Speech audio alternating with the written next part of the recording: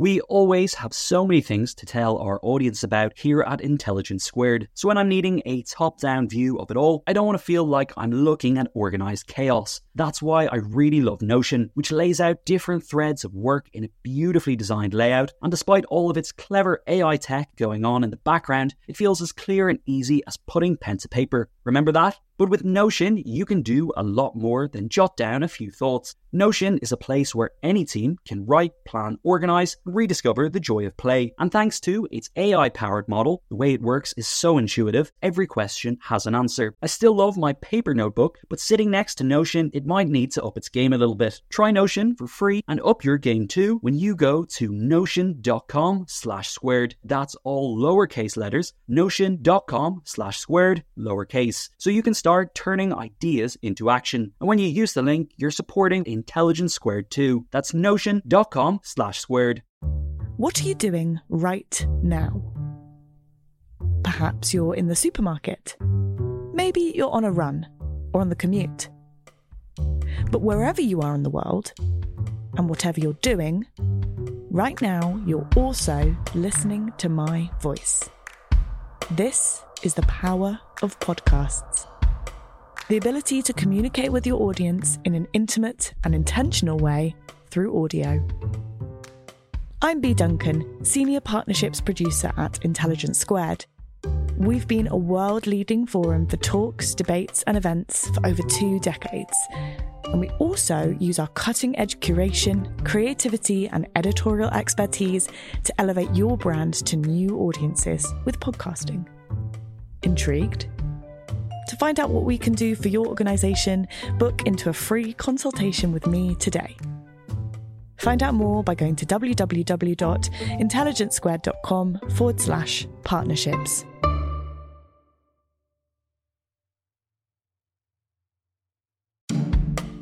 Welcome to Intelligence Squared. I'm Connor Boyle. Coming up on the podcast, journalist and academic Linda Kinstler explores her family's dark history in Latvia, Ukraine and Russia during World War II. And she reflects on whether history is now repeating itself with Russia's current war on Ukraine.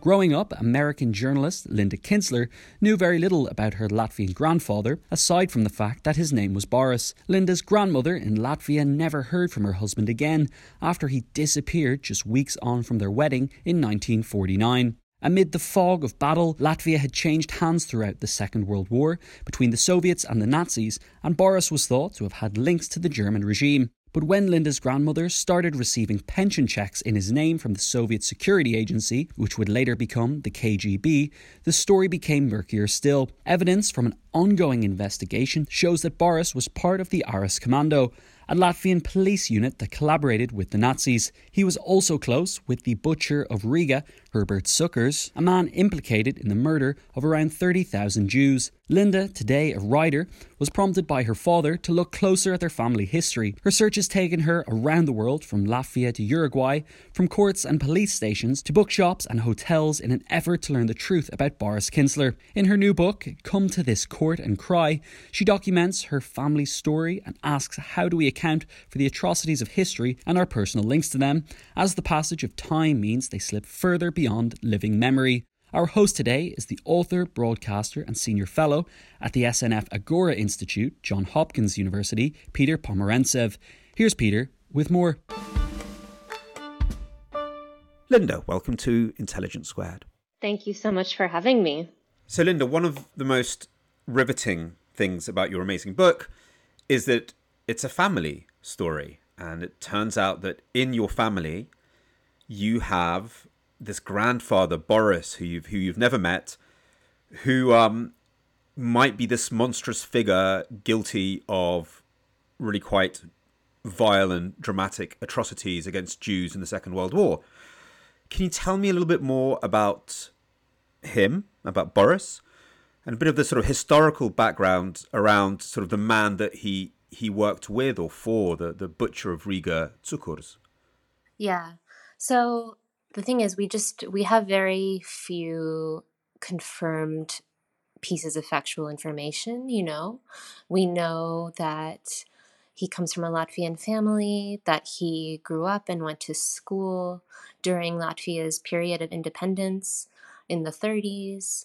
We know that he joined a fraternity called Latonia, where it turned out to be a very fateful decision on his part, because that is where he met the men that he would then follow into one of the most brutal killing brigades of the Second World War. Specifically, the leader of that brigade was a man named Viktors Arais, who was a jurist. He was studying the law, and he also worked as a policeman. And he was the one who was tasked within the very, very first days of the German occupation of Riga of forming a group of local volunteers with the plan of carrying out pogroms upon the local Jewish population. So we know for a fact that he was part of this group. We also know that a man named Herbert Cuckers was part of this group. Cuckers was a very famous person before World War II. He was called the Latvian Lindbergh. He was a pilot. Everyone recognized his name. They showed movies of his flights, and his dispatches were printed in the newspapers. And I say all this not only to suggest that he was very well known, but as a result of that, the Jews that he was rounding up and taking to their deaths recognized his face. And so, there's many testimonies that suggest that members of the Arais Commando, participated in roundups in the Riga ghetto. It was a very, very, very unsavory group of people, to say the least. And yeah, after the war, these men met very different fates. And my grandfather, we then learned, began working for the KGB at some point. And then he disappeared in 1949 without a trace. So tell me a bit more about your family background. That's the sort of historical background that your grandfather, Boris, one of your grandfathers, your paternal grandfather, was implicated in. But what is the rest of your family like? I mean, are they also Nazis? My mother's family are Ukrainian Jews. They came from Kiev and Kharkov. Most of them were evacuated from Kharkov to Kazakhstan in advance of the German occupation of Ukraine, but some of them didn't make it out. A couple of her relatives were killed at Babin Yar, which is the largest Holocaust mass grave in Eastern Europe. My parents both met in Riga. My mother's family moved to Riga after the war, and that's where my parents met. And of course, at the time, it wasn't very common for a Jewish family and a Latvian family to be united by marriage, but that's what happened. And the result is this strange inheritance I have of victims on one side and perpetrators on the other. And so a lot of the book is me trying to figure out what exactly I have inherited. And you're talking about this, in a very sort of professional way as an academic and an author. But you grew up knowing about your Jewish heritage. What was it like discovering that you have heritage from the side of the perpetrators and not just of the victims in this history? Yeah, I mean, it's hard to obviously describe what that feeling was like. I was much younger, and I was kind of just like starting out my career, and I thought, it's just one of those things that you cannot put into words, this kind of this stain, and I think that the writer Maria Chumarkin, who I do reference in the book, she puts it so beautifully in a way that I could never do. And she says it's like realizing that there's a criminal's mark burned onto your family's skin. And it's like that stain that you kind of carry and that you have to own. It's kind of cheesy, but growing up, because I went to Jewish day school, and the thing that you were always taught was justice, justice, you shall pursue, of course. And so I started doing my research. I thought, okay, well, I don't know how to metabolize this information. The way I know how to think is to try to find out what I can to kind of turn it into an investigative project for myself. And so for better or for worse, that's what I ended up doing. Before we get into the sort of the research journey, what has that emotional journey been like? Where have you ended up? Are you now judging yourself as one bit of your heritage sitting in judgment on the other half? I mean, maybe. I don't know. I think what I've uncovered is just how tangled the connections between victims and perpetrators are in this particular part of the world. This is a place that was subjected to sequential occupation, sequential waves of terror, where so much of the population was deported or disappeared, and then a different part of the population was deported and disappeared and murdered. It's hard to think about. It taught me not to think about victims and perpetrators in binary terms. I think that's one of the complications about anything to do with this part of the world, with Eastern Europe, with these tangled histories. And it also kind of helps us understand a little bit about how humans, our, relatives, my relatives, could live through these things and could get up every day and could be contracted into committing some of these crimes. I can't claim that I understand it, but at least I have more of the context that I needed to kind of begin to come to grips with it. That moral urgency informs kind of the energy behind your book. I mean, it's never a self-indulgent book at all.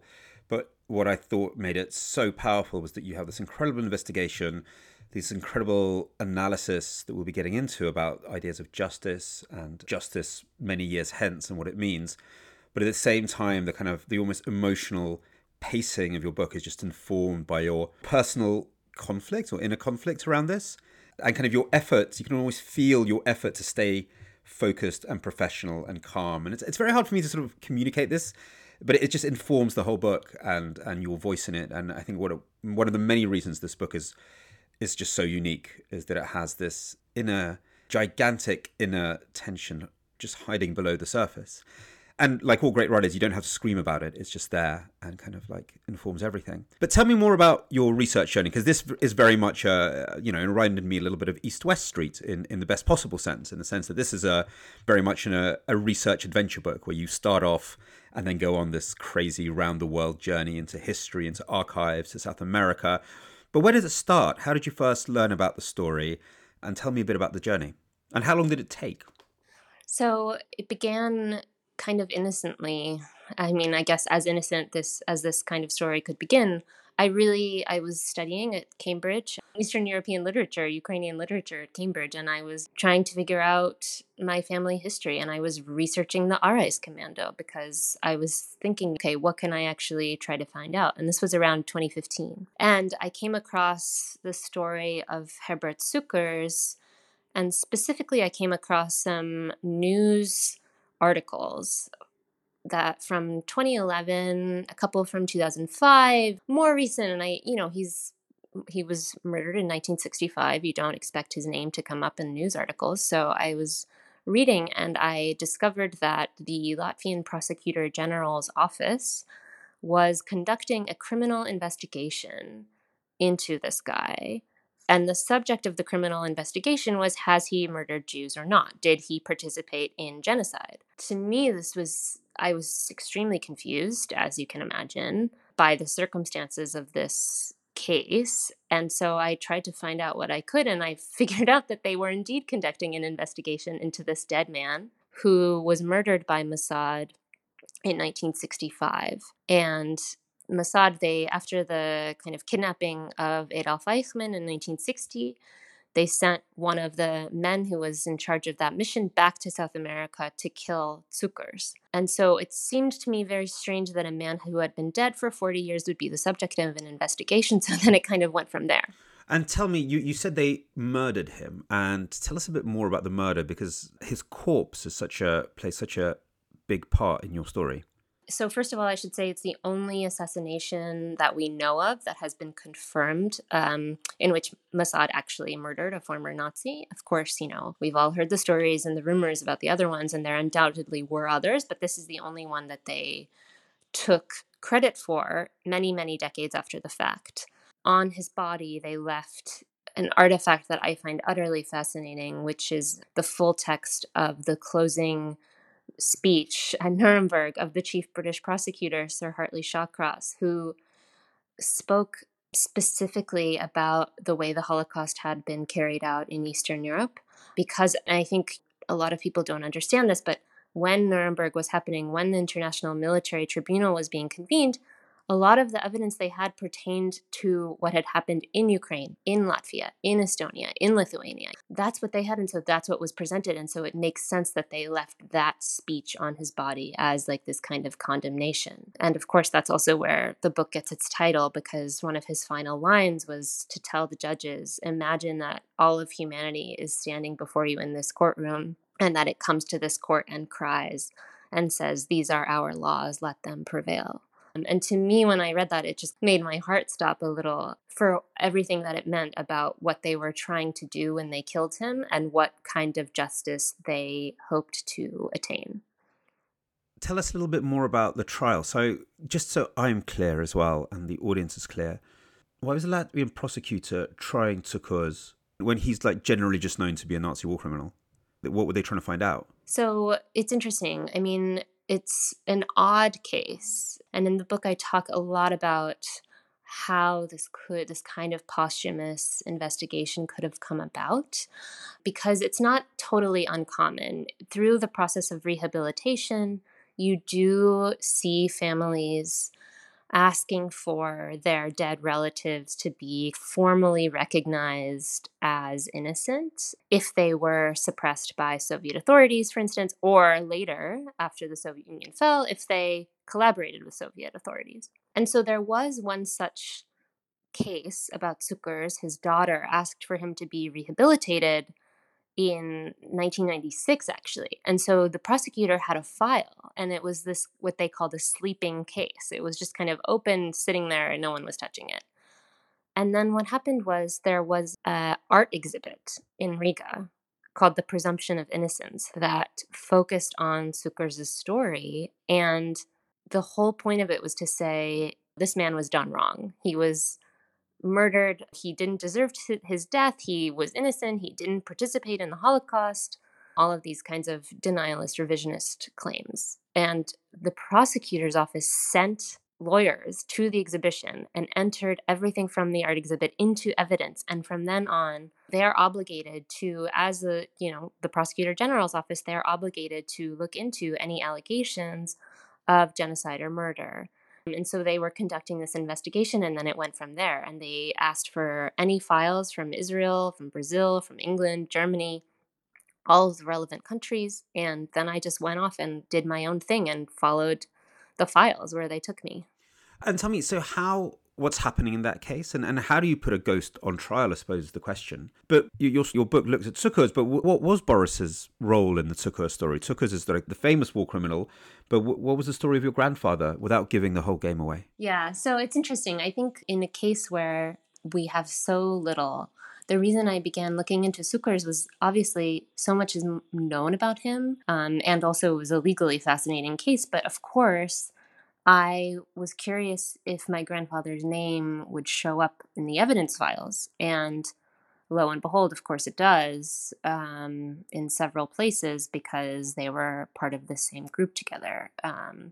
So we know that they must have known each other, that they were in the same place at least a handful of times, although the interrogation records that we have are a little bit confusing. As with any history, like you're kind of piecing together the fragments and trying to infer what you can and deduce what you can, knowing that, it's so far in history that we can't really know the truth. But my grandfather was there, and there's some evidence to suggest that he joined the KGB even while World War II was ongoing. We know that he was working for them after the war, and some stories that have been passed down to us suggest that one of his jobs, and this makes sense, was to identify RS commando members, these men that he had been working with while they were committing atrocities, that he was supposed to identify them so that Soviet authorities would know who to arrest, interrogate, and ultimately put on trial. And so there's this story that one of his jobs after the war was to walk around Riga with 2 KGB men on his tail, and then if he saw a man that he knew from his service, he would tap them on the shoulder and, greet him like an old friend, and that's how the 2 men who are trailing him would know that that's someone that they need to interrogate. That's absolutely amazing. And tell me more about the Cukurs case itself. What does it actually mean to put a ghost on trial? How did the Cukurs case itself end, or is it still ongoing? And what does it mean to sort of exhume history again this way? For me, this is one of the most fascinating questions that I hope the book addresses, is that, we're in the moment when a lot of these World War II cases can still be tried in court because of the nature of the atrocities, and because many nations don't have specific laws. Like in Germany, for instance, if you participated in the Holocaust, if you worked in a concentration camp, you are tried according to ordinary criminal law. And that can happen at any point. And the case against Cukurs was one of these cases, right? It was one of these kind of antiquated cases that nevertheless, because of the way that the law was constructed, has to be investigated. And they've tried to close it many times. And the first time they closed it, they ruled, sorry, there's not enough evidence. Like, he's not enough evidence to suggest he was complicit at all. It was kind of really striking. It refused to take into account any of the testimonies of many Holocaust survivors who had located him at the scene of the crime, partly because these had been collected by the Soviets, but in many cases because people were dead and were not around to give their testimony anymore, right? So part of the reason this case fascinates me is this is not the only one of its kind. It's not the only place where some kind of Holocaust revisionism is allowed to take place because there are no more survivors who are living to present themselves to the court to say, this is what I saw. So it's a legal problem, I think. And so just to answer your question, so they tried to close it once.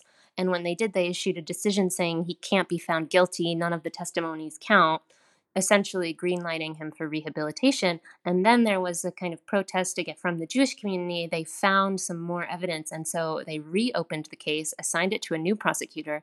And as far as I know, it's still open.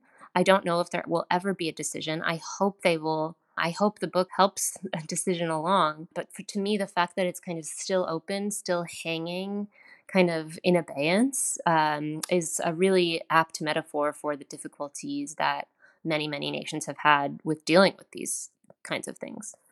The subtitle of your book is rather dramatic. It's like, this is how the Holocaust ends, or how the Holocaust ends. Is that what you're talking about? I found it a very sort of intriguing, dramatic subtitle, which I didn't really understand. And I say in the prologue that the subtitle is not a prescription, but rather a warning. And I do mean it that way because many, many people have been writing and thinking and talking about what happens when this event passes out of memory and what will we do then. What I wanted to say in the book is that we're there and it's happening, and we need to kind of shore up what we can before cases like this get too widespread. Because I've been seeing it not only in Latvia, of course, but, in several different places in Eastern Europe where we've decided that, and at the time, of course, in the aftermath of these atrocities, it is so important to have trials, to have courts, to have rulings. That is like, you need to do that to actually confirm what occurred, to punish the perpetrators.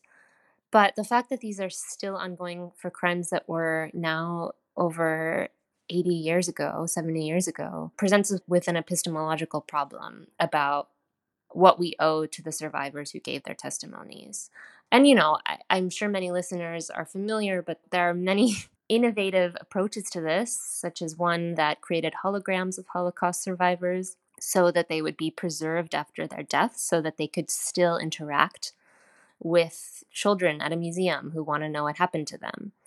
So that's one approach. And I guess I'm just trying to figure out how this story ends. The question is like, what does it mean for us to have reckoned with this past? What does it mean to have a sense of an ending? And in the archive at the Wiener Library, I came across this amazing document from a Holocaust survivor from Riga named Joseph Berman. And he confronted one of the Nazis that he knew from the Riga ghetto in his cell. And the Nazi got down on his knees and started begging him for mercy, to forgive him. And Joseph Berman says, I will forgive you if you confess to everything that you've done. So the Nazi starts confessing. And then in a letter, Berman reflects on this encounter and he says, okay, he started confessing, but how would I know when we got to Z? How would I know when he had confessed to everything that he had done? And you can't know.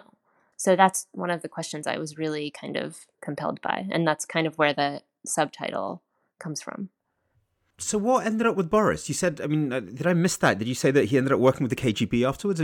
Boris just seems to be on every side of every kind of like totalitarian regime that you can think of. Yeah, that's the evidence that we have. He disappeared in 1949. He told my grandmother, who was pregnant at the time, that he was going on a business trip to the city of Sillamäe, which is on the northern Estonian coast. And at the time, it was the site of the Soviet Union's uranium mines. So it was a very strategically important city. It was a closed city, which means that it didn't appear on the maps and that you needed to have a permit to enter and exit. So it's a very mysterious place. It's not a place that you can just go, which of course suggests that something else was going on. He took most of the documents and photographs of himself with him, leaving my grandmother with kind of just scraps and like a few photos that were taken when they were newlyweds, but really not that much. So he just kind of vanished. And then it was, as my father was growing up, he would often encounter people who remembered his father and would say, oh, this or that about him. Or people would say, oh, I heard he showed up in Poland or Belarus or West Germany or South America. That was obviously hard to live with. And so when he just started to find out what could possibly come up in the archives, which it turned out was not much. Sponsoring the show for this episode is Marquee TV. Marquee TV is a streaming service with a difference. It's bringing you the top tier of performing arts straight into your living room or onto your device. So think dance, theatre, music, anything you might find in the West End, Broadway, or maybe a cool little experimental space too, but saving you the cost of a few tickets as well. I've got happily a bit lost in their vast library of performances, exclusive interviews, and behind-the-scenes content. Choreographer Jonathan Watkins' interpretation of George Orwell's classic 1984 was pretty cool, and I love the dance piece Sutra, inspired by the skills of Buddhist Shaolin monks. And we've got a special treat for our listeners. Marquee TV offers 3 months of access for just 99 cents. That's right, 3 months for only 99 cents with the code SQUARED. Simply visit marquee.tv and use the promo code SQUARED to dive into the world of arts like never before. Bring the arts home with Marquee TV. The events calendar is filling up here at Intelligence Squared, and to create each one, we obviously rely on some brilliant guests and onstage talent. But behind the scenes, there's also a producer, a production team, and the budget in the mix too. You've got to keep an eye on all of that stuff in one place. NetSuite is the #1 cloud financial system, bringing accounting, financial management, inventory, and HR into one platform, slashing manual tasks and errors. And you can cut the cost of maintaining multiple systems because it's super easy to get started. NetSuite exists in the cloud, you see, no hardware needed, so you're cutting IT costs too. That's why over 37,000 companies have already made the move. And now, by popular demand, NetSuite has extended its one-of-a-kind flexible financing program for a few more weeks. Head to netsuite.com/squared. That's netsuite.com/squared. netsuite.com/squared. Intelligence Squared recommends How to Lead a Sustainable Business with Alana Weston. Complete systems change is needed for us to grapple with the enormous challenges that face our planet and the people who live on it. In the latest episode, Alana is joined by Leslie Johnston, CEO of Laudes Foundation, which is reinventing philanthropy by inspiring and challenging industry to harness its power for good. You can't grow your way out of species extinction. You can't grow your way out of environmental destruction. Search your podcast app for How to Lead a Sustainable Business to subscribe and make sure you never miss an episode.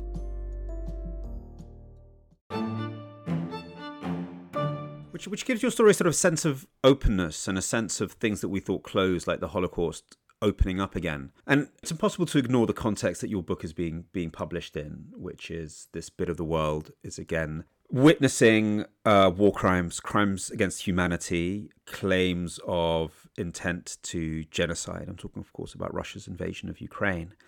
And it, and also sort of mass deportations of people, all this stuff that we thought was closed in European history, that we'd worked through, that, events like Nuremberg had really put a tombstone over, and that we'd really definitively said never again. They seem to be opening up again. And I wonder, is you write somewhere in the book, it's not a coincidence that the same region where war crimes are currently being committed is also where the full story of the Holocaust is only now starting to be told.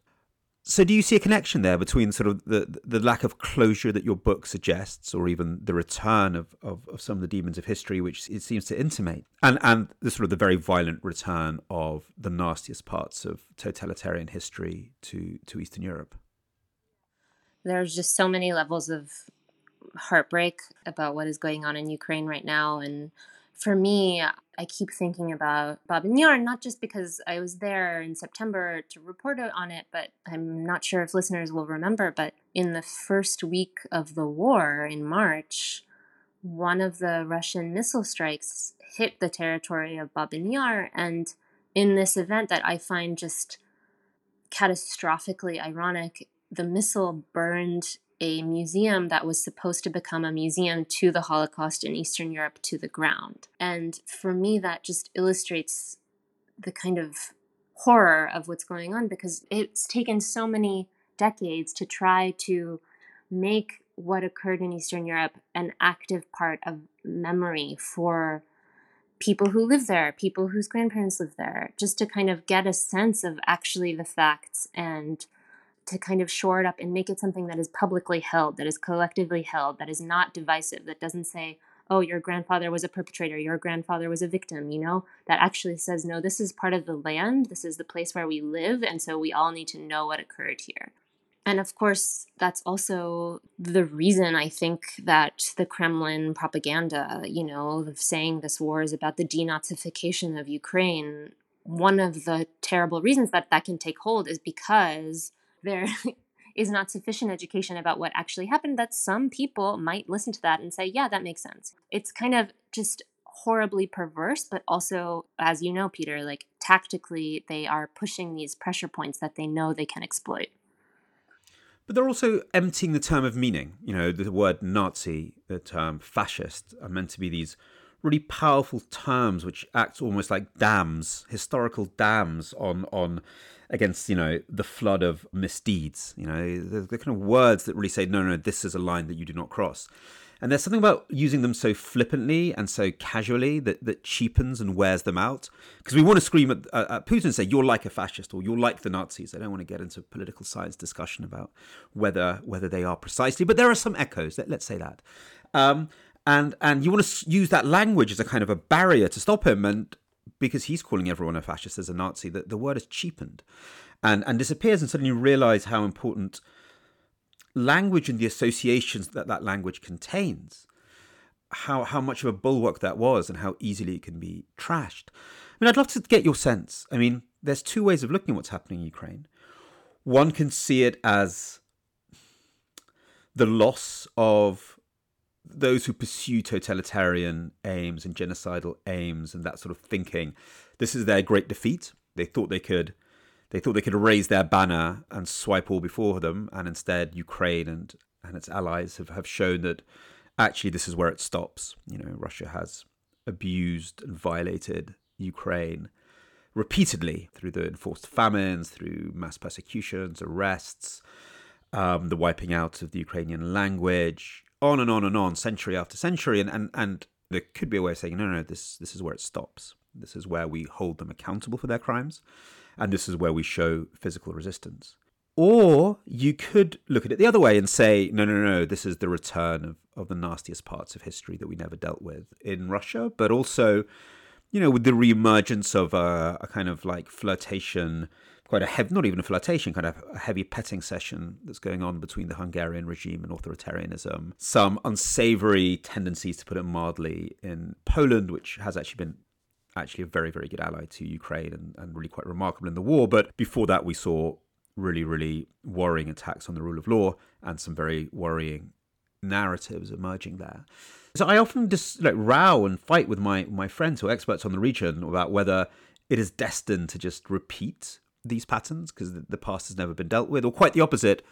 We see in its own way the past being faced up to and moved on from. And I wonder where do you sit on that?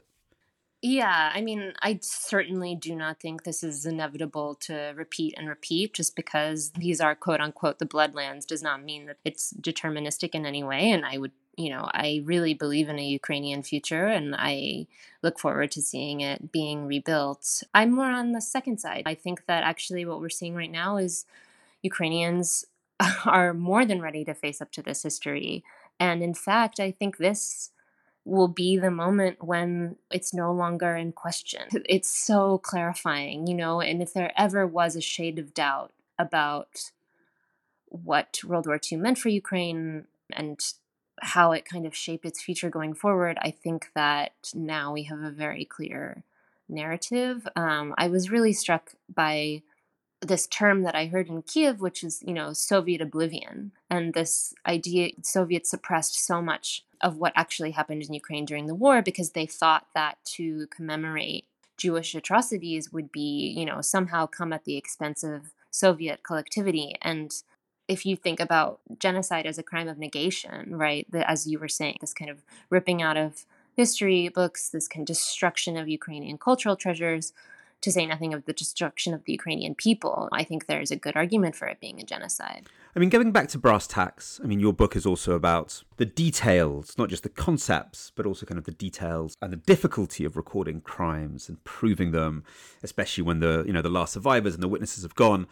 In Ukraine, it can seem like there is almost an unprecedented level of research into war crimes going on social media, through journalism. I think 11,000 cases have been opened or something I heard the other day.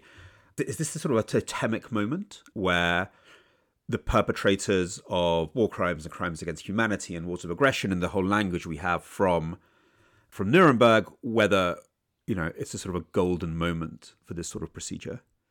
I mean, you do get the sense that it is. I do think what the Ukrainian government is doing is kind of opening up these cases and prosecuting where they can. They have a mandate to do that. I also think that, and Sean Walker was commenting on this, the Russian soldiers who are committing these crimes should be held to account for the murders that they have perpetrated, but also let's try and see if we can get their commanders and the higher ups to actually be held accountable. And I think what will be really interesting, there's no question that right now is a moment when we are reevaluating all the language we have inherited from Nuremberg, crimes of aggression, crimes against humanity, to see how they work in our particular environment today.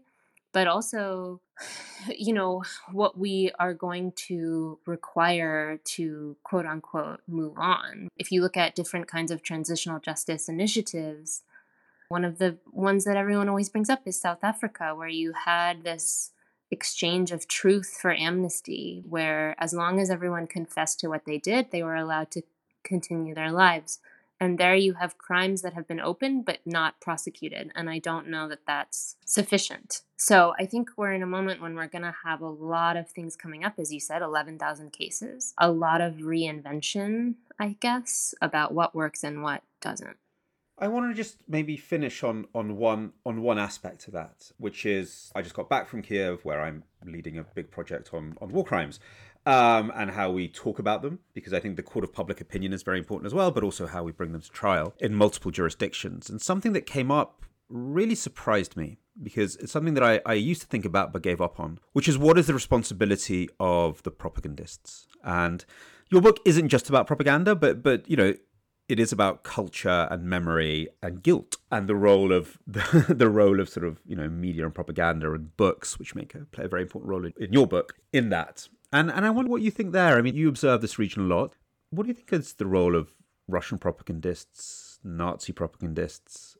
Do you think they have a case to answer, or is the connection between them and war crimes just too tenuous to ever really nail? I mean, what is that balance between freedom of speech and aiding and abetting war crimes that propagandists should bear? Well, of course, I also want to know what your answer to this question is. One of the most interesting things that I often think about with this question is there's this legal scholar, James Boyd White, and he says a verdict is never really accepted until it's accepted in the court of public opinion. It's important to have the trial. It's important to have these proceedings. It's also important what comes after. And especially in cases with Ukraine, when it's unlikely that all of the perpetrators will be tried. It's unlikely, of course, that the people who are ultimately responsible for launching this war will be tried. The narrative is just as important, if not more so. How do we tell the story of what occurred? How do we prevent it from being manipulated and denied, especially in cases where you aren't allowed to have proceedings, right? Because trials, narratively, the reason why they capture our imagination is because they do mark endings. And so wherever you do not have them, you have the opportunity for denial to flourish. And so in that sense, I really do think there is a case against the propagandists, but not being kind of a lawyer or an expert on how you would pursue that, I would love to see how it might work. I think it's a question that will take a long time, but I think we have to start thinking it through as a society even before we get to the law courts. I think you're quite right. I think the distinction is around legitimizing, justifying is probably not illegal, however despicable it is. I think you'd have to prove that they're aiding and abetting, that they're not actually media in the classical sense, that they are part of military operations that involve war crimes. So to give a small example, there's been a lot of stuff in Russian media that was basically claiming that a maternity hospital in Mariupol was full of far-right battalions, and that was right before the sort of indiscriminate bombing of the maternity hospital. So there, a disinformation operation is used to shape very directly a military operation. And I think if we can show that there's consistent communication between the Russian military, the Russian government and Russian media, then I think you can say that they're aiding and abetting an operation. They're like the, in a bank robbery, they're like the guy who drives the car. They're not actually in there, but they're part of it. But I think you'd have to show that it's operational. I don't think you can just go, oh, they're saying horrible things. I think you have to show that it's part of the war of aggression, the war crime, the crime against humanity. Right, and part of the erasure, right? Part of the denial. Yeah, I don't know if denial is enough. I think it has to be part of the operation itself, because you deny who's the victim of the denial, So what they denied, and then who's the victim in the denial? So I think it gets complicated. It is very, very complicated. But I think, especially with Russia, where journalists get awards from the Kremlin for their role in military operations, which is what happened after Crimea. The heads of the TV stations got military awards. Yeah.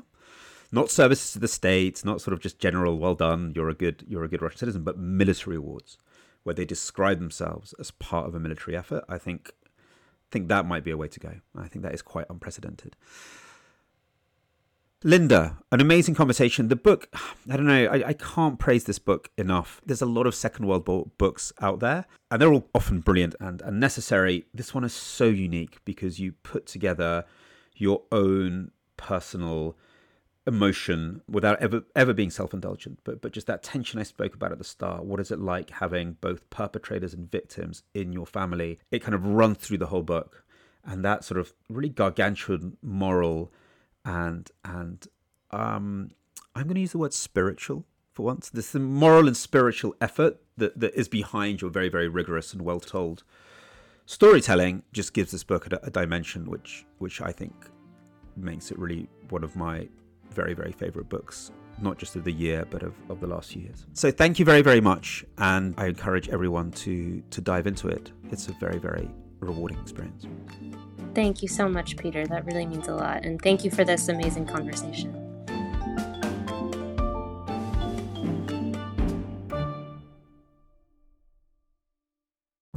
What are you doing right now? Perhaps you're in the supermarket. Maybe you're on a run or on the commute. But wherever you are in the world, and whatever you're doing, right now you're also listening to my voice. This is the power of podcasts. The ability to communicate with your audience in an intimate and intentional way through audio. I'm Bea Duncan, Senior Partnerships Producer at Intelligence Squared. We've been a world-leading forum for talks, debates and events for over 2 decades.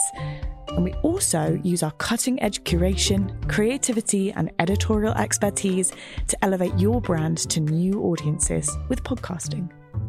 Intrigued? To find out what we can do for your organisation, book into a free consultation with me today. Find out more by going to www.intelligencesquared.com/partnerships.